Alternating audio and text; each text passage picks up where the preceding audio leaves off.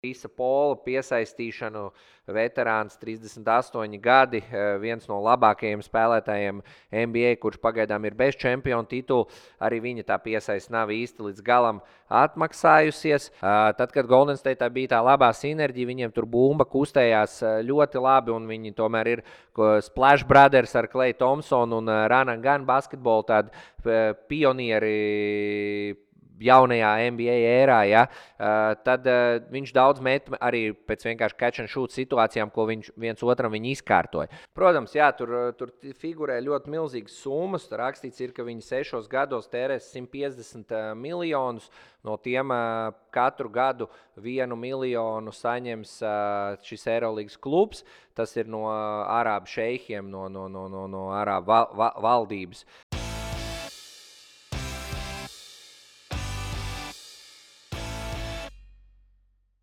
Sveiciens mūsu visiem lieldraugiem, basketbola faniem un klausītājiem. Paldies, ka esat kopā ar mums. Nospiediet, abonēt, subscribojiet, spiediet laiku un rakstiet savus komentārus Kristapam Zeidam, kurš šodien atnācis kopā ar mani atkal parunāties par basketbolu. Man, basketbolu nezinītim.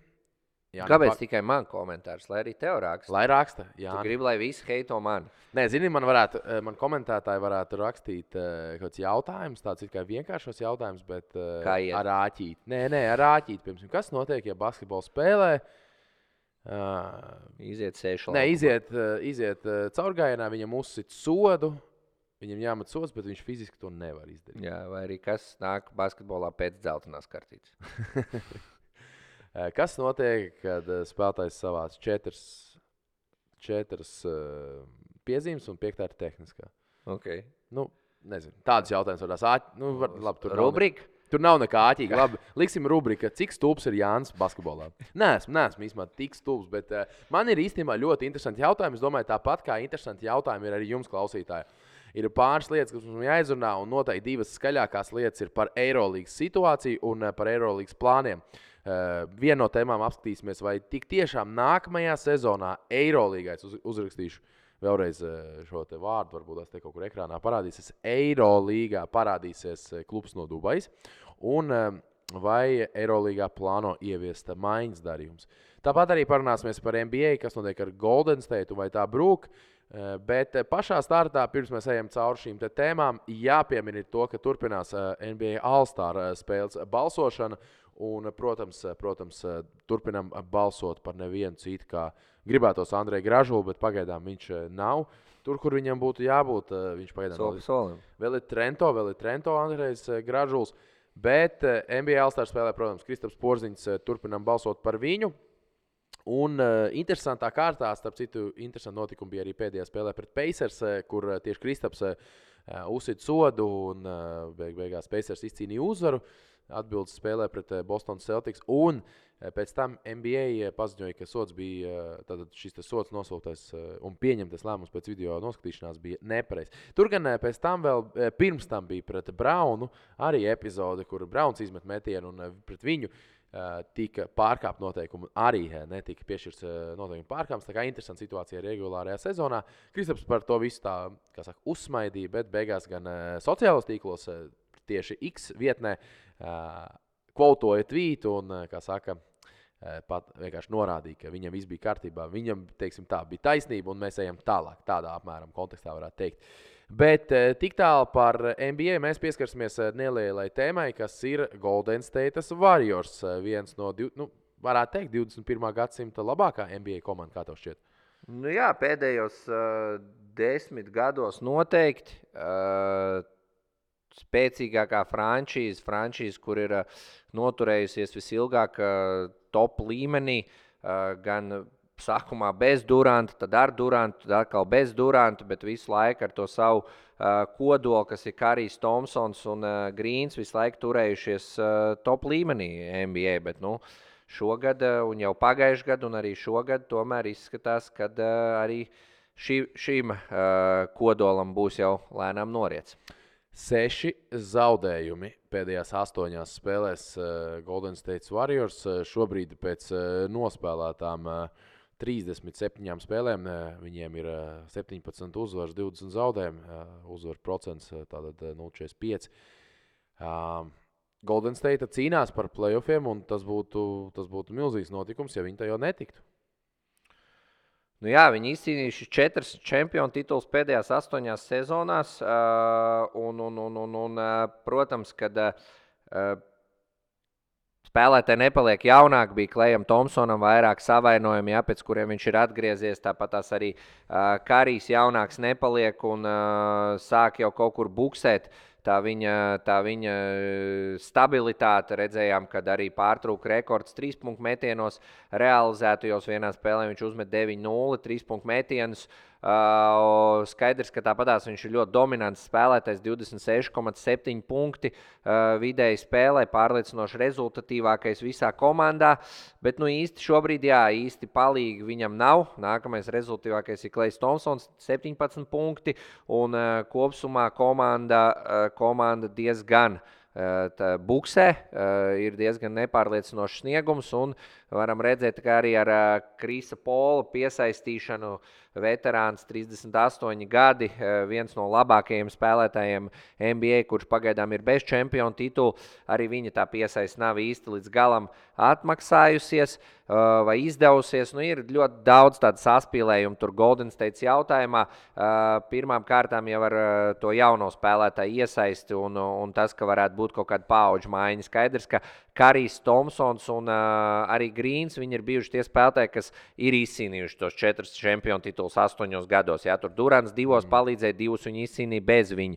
Un skaidrs, ka vienmēr tev liekas, ka vēl viena sezona viņiem ir iekšā, un skaidrs, ka arī tādā līgā kā NBA un tādā organizācijā kā Golden State tagad pēkšņi vienā gadā, kad it kā nekas traks nav noticis iepriekšējā, pēkšņi noraut viņus visus malā un sāk spēlēt ar jauniem vai arī sāk pārdalīt lomas, tas būtu ļoti riskants variants. Karijs Thompsons tomēr ir bijuši tās frančīzes sejas vairāk kā 10 gadus un aizveduši viņus līdz 4 čempionu tituliem, un tāpēc, ka skaidrs, ka gan Steve's Kerrs, gan arī organizācija viņiem turpina uzticēties. Bet ir mazliet izniekot tie jaunie spēlētāji. Pirmais jau sākās ar to, ka Jonatans Kuminga, kā viņi pareizi izrunāt, izrādīja savu neapmierinātību ar to, ka viņš vairs netic trenerim Kerram, jo viņš pirmām kārtām spēlē diezgan maz salīdzinoši, 23 minūtes tikai vidēji, kas ir nav pat top 5 nospēlētajās minūtēs, viņš pat nav top 5 Golden State'ā, un skaidrs, ka viņš ir spēlētājs, uz kuru varētu likt cerības. 2021. gada 7. draft picks pēc Golden State'ai, un droši vien, ka viņam pašam liekas, ka viņš noteikti var spēlēt vairāk un labāk. Un, ja komanda vinētu un būtu viena no top organizācijām NBA, droši vien šādu komentāru nebūtu. Bet tad, kad šobrīd komanda buksē, tad viņam ir kaut kāda neapmierinātība. Un tur ir vēl vairāk jaunie spēlētāji, kas jau vairs nav Golden State'ā, bet kas īsti līdz galam neizdevās. Tas ir James Wisemans, kurš tika izvēlēts 20. gada draftā ar 2. pīku, kurš tā arī īsti neko neparādīja, bet nerāda arī līdz galam šobrīd. Vidēji 6 punkti, 4 atliekošās bumbas, viņš jau ir aizmainīts uz Detroits Pistons. Un tāpat arī Jordans Pols, kurš bija 28. pīks 19. gada draftā, kurš spēlē ļoti labi Golden State'ā.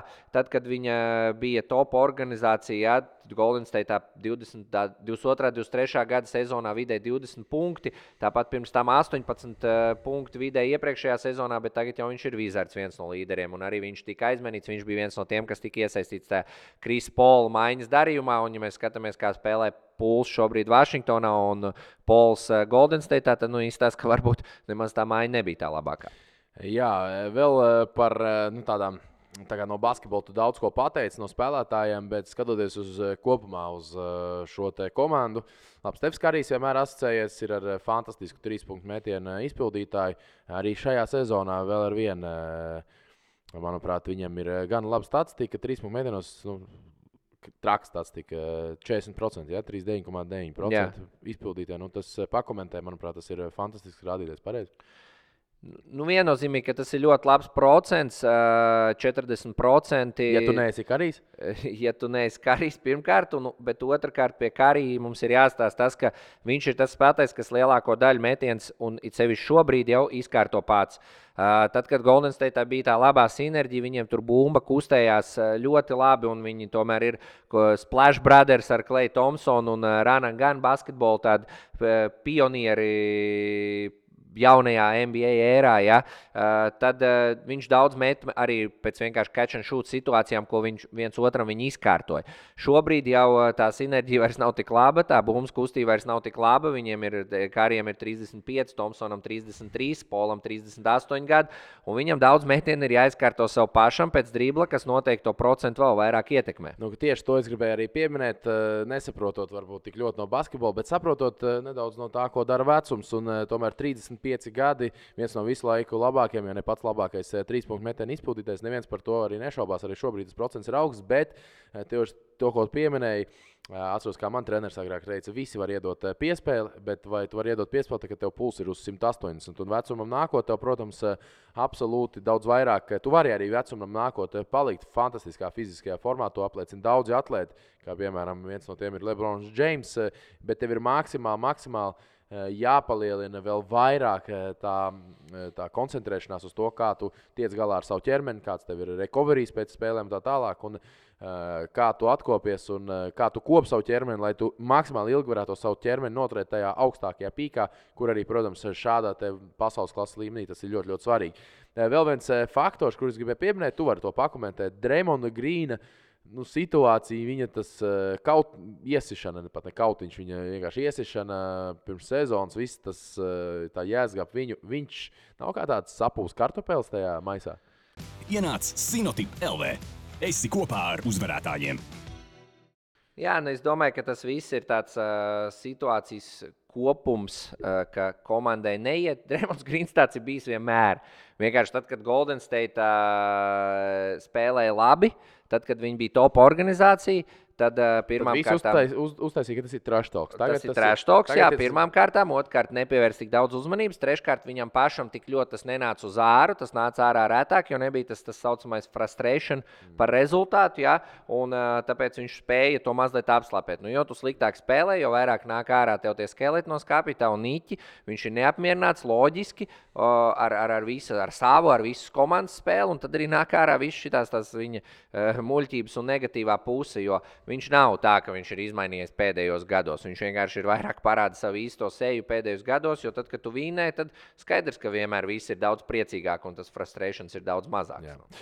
Labi, NBA bodī taisam ciet. Mums ir ļoti divas svarīgas tēmas, par kurām mums ir jāparunā. Tāds diezgan pat, es teiktu, lielas ziņas Eiropas basketbolā.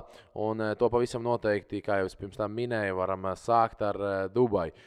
Tiek paziņots, Mundo Deportivo ziņo, tātad baumas, pagaidām ir baumu līmenī, ka no nākamā gada varētu būt Eirolīgas klubs Dubajā. Proti, tātad Eirolīgas turnīrā piedalīties klubs no Dubajas, kurš ir bāzēts Dubajā. Skaidrs, ka tas viss ir tāds, teiksim, varētu pateikt, tāds Saudu Arābijas futbola modelis, kurš potenciāli varētu spēlēt Čempionlīgā, bet šobrīd UEFA to neļauj. Tad šeit tas tiks uztaisīts pie Šeihiem, bet spēlēs viņi, protams, ļoti augstā ranga turnīrā. Tas ir kaut kāds varbūt tās pavērsiens. Zinot to, es tev pateikšu tā, es nezinu, varbūt tās visas aizkulis, bet pēdējos gados, es domāju, pēdējos 10 gados, cilvēki, kas nav tik iekšā dziļi un nedzīvo katru dienu tajā FIBAs ULEB stāstā, manuprāt, tur tās visi Eiropas basketbols vienkārši karo par kaut kādu varu, par naudu, un stāsts ir par ULEB, par FIBU, par tiem izlašu logiem, par kvalifikācijas turnīriem un tā tālāk. Un iespējams, šis ir vēl viena daļa no tā visa, kur vara tur arī naudu, un skaidrs, ka tai Dubajai līdz nekas cits kā nauda nenāk līdz. Protams, jā, tur figurē ļoti milzīgas summas. Tur rakstīts, ka viņi 6 gados tērēs 150 miljonus. No tiem katru gadu 1 miljonu saņems šis Eirolīgas klubs. Tas ir no Arābu šeihiem, no Arābu valdības. Tā teikt, ja mēs ātri izējam caur tam FIBA un Eirolīgas konfliktam, tad FIBA vienkārši 1 gadu paziņoja, ka viņiem ir apnicis, ka Eirolīga veidojās kā slēgta līga, kurā neskatās sportisko principu, bet dod šīs A un B licences klubiem uz vairākiem gadiem, un tur var būt situācija, teiksim, kā arī bija, ka klubs netiek Spānijā pat playoffā, teiksim, paliek 9. 10. bet nākamgad tāpat spēlē Eirolīgā. FIBA teica, ka Eirolīgā, kas ir Eiropas stiprākais turnīrs, ir jāspēlē spēcīgākām komandām katru gadu pēc sportiskā principa. Eirolīga pateica, ka Eiropā tas nav iespējams, jo bieži vien gadās situācijas, kur varbūt ir slikta sezona, bet Eirolīga tomēr grib to standartu. Viņi zina, ka šim klubam nākamos 5 gadus būs labs budžets, nestojas to, ja būs kāda tukšā sezona, tur ar sastāvu, treneriem, traumām, vēl kaut ko. Nākamgad viņiem šis budžets saglabāsies. Un viņi saka, mēs turpināsim spēlēt uz to, lai visu laiku būtu klubi ar stabilitāti. Nevis viens klubs izšauj, nākamgad viņš tiek Eirolīgā, un tad viņš ir pēdējais. Teiksim, futbolā tas bija ar Leicesteri, vai tagad ar, kas ir pirmajā vietā Spānijā. Gironi, ja? Diez vai viņi varēs Čempionu līgā nākamgad sastādīt baigo konkurenci. Ja? Tā, kad uzreiz 2 turnīri, pārlidojumi, daudz lielāks izmaksas, tas ir savādāk. Mums Latvijā bija Valmieras Ordo. Ja? Izšāva, vinēja Čempionu titulu, pēc 2 gadiem nobankrotēja. Ja viņi būtu, teiksim, tikuši uz kādu Eiropu vēl uzspēlēt, ja? Viņi tur nebūtu tajā brīdī sastādījuši konkurenci tajā pašā Čempionu līgā, kur tagad spēlē VFS. Ja? Katram savu taisnību, tur apakšā neiesim ķidāt, kuram lielāk, kuram mazāk, bet beigās kaitē tas basketbolam, protams. Šis Dubajas stāsts, viņš ir, visdrīzāk viņš iet lēnām uz to, ka tomēr ilgtermiņā mēs nevaram dzīvot klubi visu laiku mīnusā basketbolā Eiropā un tikai guldīt no futbola klubiem, jā, daudz vien lielākie klubi dzīvo no futbola klubiem, tas ir skaidrs, jā, bet ir konstants mīnus.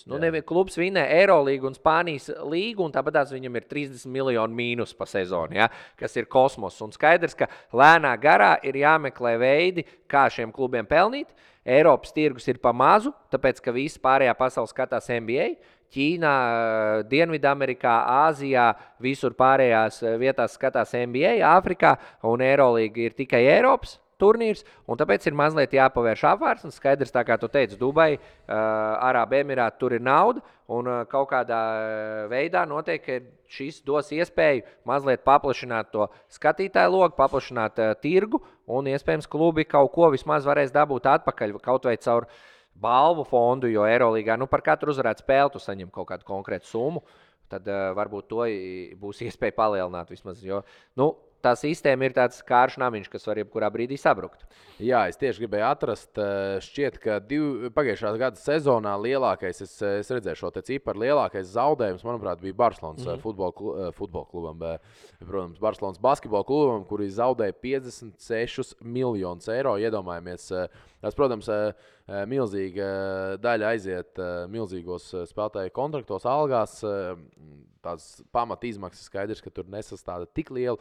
Viņš nav galīgi līdz galam objektīvs, tāpēc, ka viņi ar vairākiem spēlētājiem lauza līgumus, viņiem bija jāizmaksā kompensācijas, tāpatās arī ar Jasikeviču. Jasikevičam vien tur bija līgumā punkts, ka ja viņš vinēja vai no Eirolīgu vai ACB titulu, tad viņam automātiski pagarinās uz nākamo gadu. Viņš vinēja ACB titulu, viņam pagarinājās uz nākamo gadu, līgums bija kaut kāds starp 2 un 3 miljoniem, un viņiem bija jāizmaksā.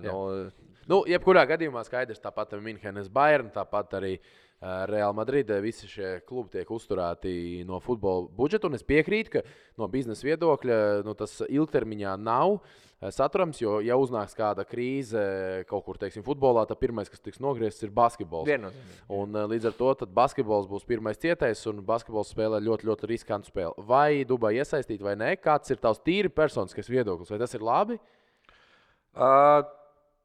Eirolīga ir nenormāli interesanti jau gadus 2-3, tā ka tie klubi ir, Eirolīga ir interesanti visu laiku, bet pēdējos 2-3 gadus tas tabulas blīvums un tas pirms tu piedod, ka es tev pārdos, pirms tu runā, bet Dari, ko gribi. Skraida 10 basketbols laukumā, bet dienas beigās tāpat Real Madrid uzvar.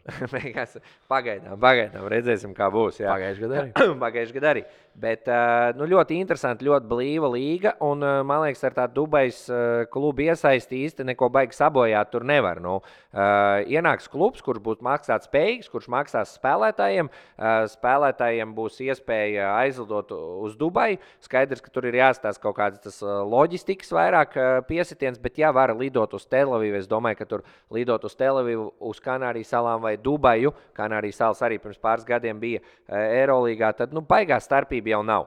Un es domāju, ka kāpēc nē. Un man liekas, ka tas noteicošais faktors tajā bija tas, ka Eirolīga slēmēja vara ir klubi, viņiem tās A licenču klubi veido valdi, un viņi visi, cik es saprotu, ir tikai par, jo tas ir kaut kāda iespēja dabūt lielāku marketu, lielāku naudu, un es domāju, ka īsti sabojāt tas nevar. Vienīgais, ka skaidrs, ka Dubaja nebūs Belgrada vai Atēnas vai Pīrejas vai tāpat Kauņa. Ja?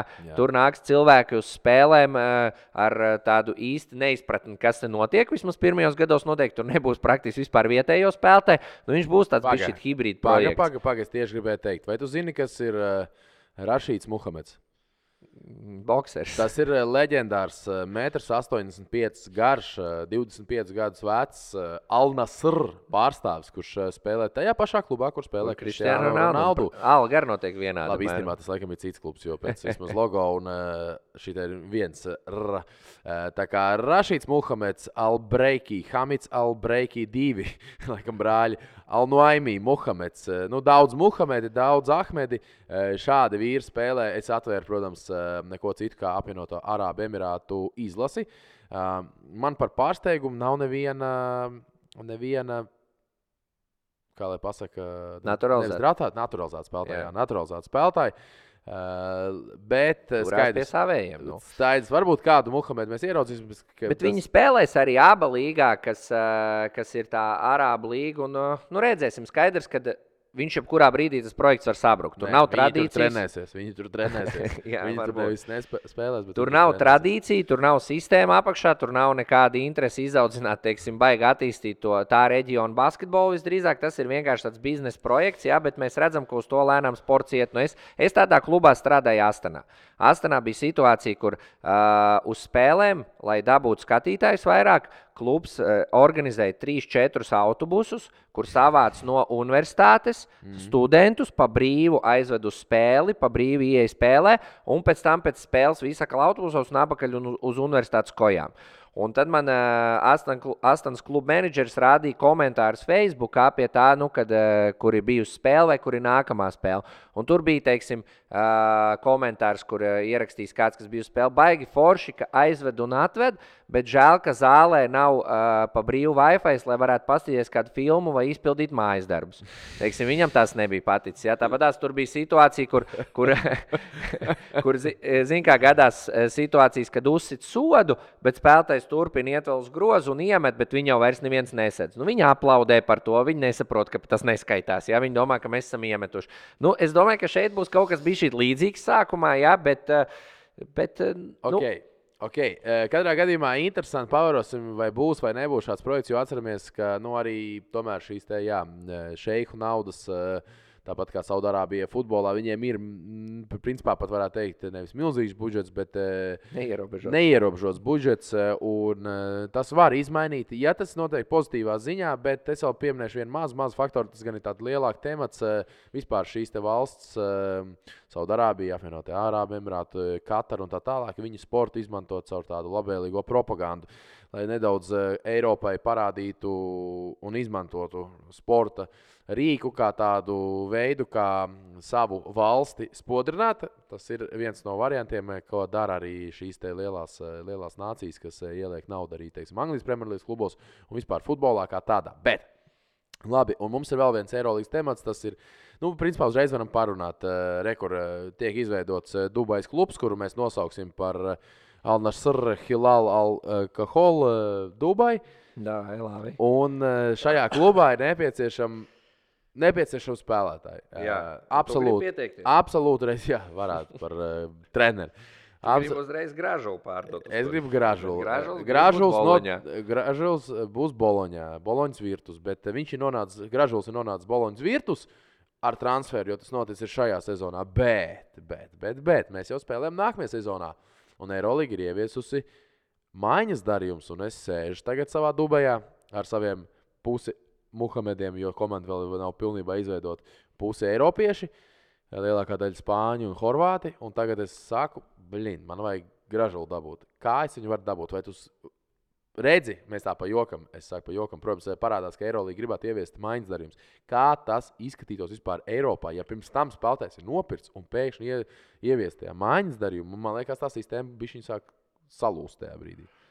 Man liekas, ka jā, tas ir arī interesants kaut kāds projekts un interesanta ideja, lai mazliet tā kā tuvinātos NBA un padarītu to visu tādu skatītājiem interesantāk, lai būtu kaut kāda, kāpēc tas maiņas, viņi grib ieviest, lai būtu baumas, rumori, lai būtu kaut kāds action sezonas vidū, jā, lai būtu vēl ārpus spēlēm kaut kāda čalošana un runāšana par to visu. NBA ir maiņas, un tas jau ir vesels stāsts. Tur viņiem pat ir trade deadline raidījums un viss pārējais. Ja.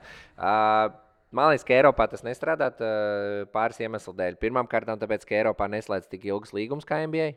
Tas ir Eiropā bieži vien slēdz uz gadu, 2 un grib rezultātu tagad. NBA noslēdz tev uz 5 gadiem, un tad tu pēc gada 2 var viņu aizmainīt. Viņam ir vēl 3 gadu līgums, tas ir savādāk. Ja? Spēlētājiem Eiropā, ja viņš ir latvietis, viņš paraksta, teiksim, līgumu Grieķijā, un tad vēl sezonas vidū viņam ir jāpārceļās uz Franciju. Un pēc sezonas viņam uzreiz beidzās tas līgums. Tas ir arī nav naudas tik liels. Un nav arī naudas tik liels, lai to izdarītu. Jā, Eiropā tomēr viss tur ir jānodrošina, jā, spēlētājiem NBA viņi paši visu dara. Ja tev ir 100 miljonu līgums pārvākties no Bostonas uz Vašingtonu, tā nav problēma. Nav problēma. Tāpat tās arī... Kaut kā samaksās to depozītu naudu, ko zaudēja. Tieši tā. Tāpat tās arī budžeti, teiksim, NBA ir algu griezti un grīdi, ja? Un tas budžets, skaidrs, ka bieži vien klubiem ir naudīgāk, klubi ir netik naudīgi, bet tā ideja ir līdzīga. Ja tu gribi tur, teiksim, 5 zvaigžņu spēlētāji, viņš maksā tik, 4 zvaigžņu tik, 3 zvaigžņu tik, ja? Eiropā tas tomēr tā nestrādā. Tas algu budžeta atšķirības starp Barcelonu un Real Madrid un, teiksim, Albu un Lionu, viņi milzīgi. 5-10 reizes tie budžeti ir lielāki. Ja? Un tas nozīmē, ka viņi vienkārši nopērk dārgu spēlētāju, kurš varbūt nespēlē pie viņiem, bet, ja tu gribi aizmainīt, tad tas līgums tev ir jāņem. Un lielākā daļa klubu nemaz nevar atļauties to līgumu paņemt. Ja? Un atkal otrādi, teiksim, spēlētājiem viņš paraksta Albā pa mazu naudu, viņam ir 1 gads ļoti labs, un ja viņš grib iet spēlēt Barcelonā, tad nākamgad viņam ir reiz 3 tā alga. Ja viņu aizmaina, tad viņam jāspēlē Barcelonā, kas priekš Barcelonas ir kapeiks. Tā. Bet, piemēram, parādība ar to, ka Arturs Žagars tika nopirkts Fenerbahčē, viņu nopirka un izīrēja uz Wolves. Viņi parakstīja, viņš jau bija brīvais aģents. Viņi parakstīja Fenerbahčē, bet izīrēja uz Wolves. Tā ir normāla parādība, jo futbolā tā ir bieži. Tā kā īres nosacījumi. Tā kā, ir tāds teiciens, don't fix it if it's not broken, un manuprāt, tieši Eiropas tas standarta modelis, kas ir ar tiem transferiem, jo es personīgi draftu maiņas darījums, visādus algu griezus līgums, kas ir Ziemeļamerikas sportā, vispār nesaprotu. Lielākā daļa, kas saistīts ar Eiropas transferiem, īres līgumiem, tiem saucamiem buyback clause un tā tālāk, viņi ir vienkārši saprotami. Tas ir diezgan vienkārši, bet viss, kas ir Ziemeļamerikā, ir diezgan sarežģīts. Cita lieta, jo sarežģītāks, jo varbūt tās, kā jau teicu, tas varbūt tās interesantāk. Tur 7 cilvēki iesaistīti maiņas darījumā, plus vēl kaut kāds draftpicks, kurš neviens nesaprot, no kurienes viņš ir nācis, un vēl kaut kāda iespēja, un beigās tas viss kopā notiek. Un daudz cilvēku iesaistīti, daudz cilvēku runā, un jo vairāk runā, jo vairāk ģenerē arī varbūt tās, mārketinga ap sevi mēdī piesaisti un fana piesaisti. Nav tik sarežģīta. Tā ideja tāda. Man, teiksim, ir ābols, bumbieris, mandarīns, 3 mazi augļi, un tev 1 liels auglis arbūs. Un es saku, davai, es tev 3 šitos mazos, tu saki, man vajag dažādību. Man apnika to vienu arbūzu maukt visu laiku, man vajag dažādību. Un tu saki, davai, tu man 3 mazos, es saku, man vajag 1 lielo, ko es nožu uz galdu, jo man brauc sievas vecāku ciemos. Un es saku, vai es ņemu to 1 lielo. Mēs samainamies vienkārši. Okay, es pārņemu visas izmaksas, kas saistītas to arbūzu, teiksim, transportēšanu, griešanu, to visu. To kalatiem pārņem tur. Bumbieris ābols ir jānomizo, tikai varbūt, ja negribās mīzēs, var tāpat arī, mandarīns jānomizo. Bet tajā brīdī atkal tev jāstāsta, vai tev algu griezt kaut kā tur ļauj, vai tu tevi man tad jāstāsta, vai galds var izturēt, vai man vispār ir tik liels galds tam arbūzam, jā. Un man jāstāsta, vai būs, kas apēd to arbūzu. Tā ideja tāda ir. Tieši tā. Tā kā interesanti, kā attīstīsies šī situācija, kas notiksies ar Eirolīgu. Skaidrs, ka Eirolīgai priekšā ir durvis vai mainīties, vai nemainīties, bet, kā es minēju, un mēs domāju, jūs arī klausītāji, skatītāji varat piekrist, ka šobrīd pēc esošā tāda biznesa modeļa Eirolīga pati pa sevi Eirolīgas klubiem ir ļoti, ļoti, ļoti riskanta, un vienā brīdī tā balīte var aizvērties tīri no tā viedokļa, ka budžeti visi var potenciāli bankrotēt, ja viņi strādā ar tik milzīgiem mīnusiem. Tas nav pat Eirolīgai, tas ir visam Eiropas basketbolam. Visam basketbolam ārpus NBA nekur basketbols nepelna. Es nezinu, Ķīnā, bet, teiksim, visa Eiropa. Ja? Un Eirolīga ir vienīgā šobrīd organizācija, kas var uz to iet. Pirmā, neteiksim, vienīgā tur FIBA Champions League arī varētu uz to iet, bet viņa pirmā organizācija, kas var uz to iet, vismaz kaut kādīgi sākt izlabot, jo šobrīd tas turās uz lokālu patriotismu, uz tradīcijām un uz cilvēku vai pašvaldību valstu entuziasmu, ja, kas tur Kauņā, teiksim, labi, protams, Kauņa ir aprēķinājusi, ka viņi teiksim, dodot konkrētu naudu Kauņas Žalgirim, viņi to naudu dabū atpakaļ caur turismu, caur kafejnīcām, restorāniem, viesnīcām, vispārējo, ja, to, ka cilvēki plūst iekšā un nauda plūst iekšā viņos, bet arī tas tāds, klubs jau īsti no tā nenopelna. Klubs dabū atkal to naudu, ko vienkārši tērēt. Klubs saņem un tērē apakaļ, viņš dabū maz. Un skaidrs, ka Eirolīga ir kaut kādas idejas, kā uz to iet, vai tas ir panākams, grūti spriest. Sekosim līdzi, jūs arī sekojat līdzi, bet ja jūs tik ilgi noklausījāties ieklausāties mūsu Spotifyā, tad paldies. Ja klausāties mūsu YouTube arī, paldies, vai citās vietnēs YouTube esat, tad tik ilgi esat noklausījušies, uzrakstiet kādu jautājumu, bet pavisam svarīgākais. Ejot cauri jūsu jautājumiem, es redzu, ka puse no jums vēl ar vienu, pat vairāk nekā puse nav abonējuši mūsu kanālu, tā kā spiediet subscribe, spiediet abonēt un tiekamies nākamajā epizodē. Par šito abonēšanu nav jāmaksā. Par šo abonēšanu gan nav jāmaksā. Bez abonēšanas maksas. Kristaps Zeits un es, Jānis Pārkalns. Paldies, atā! Čau!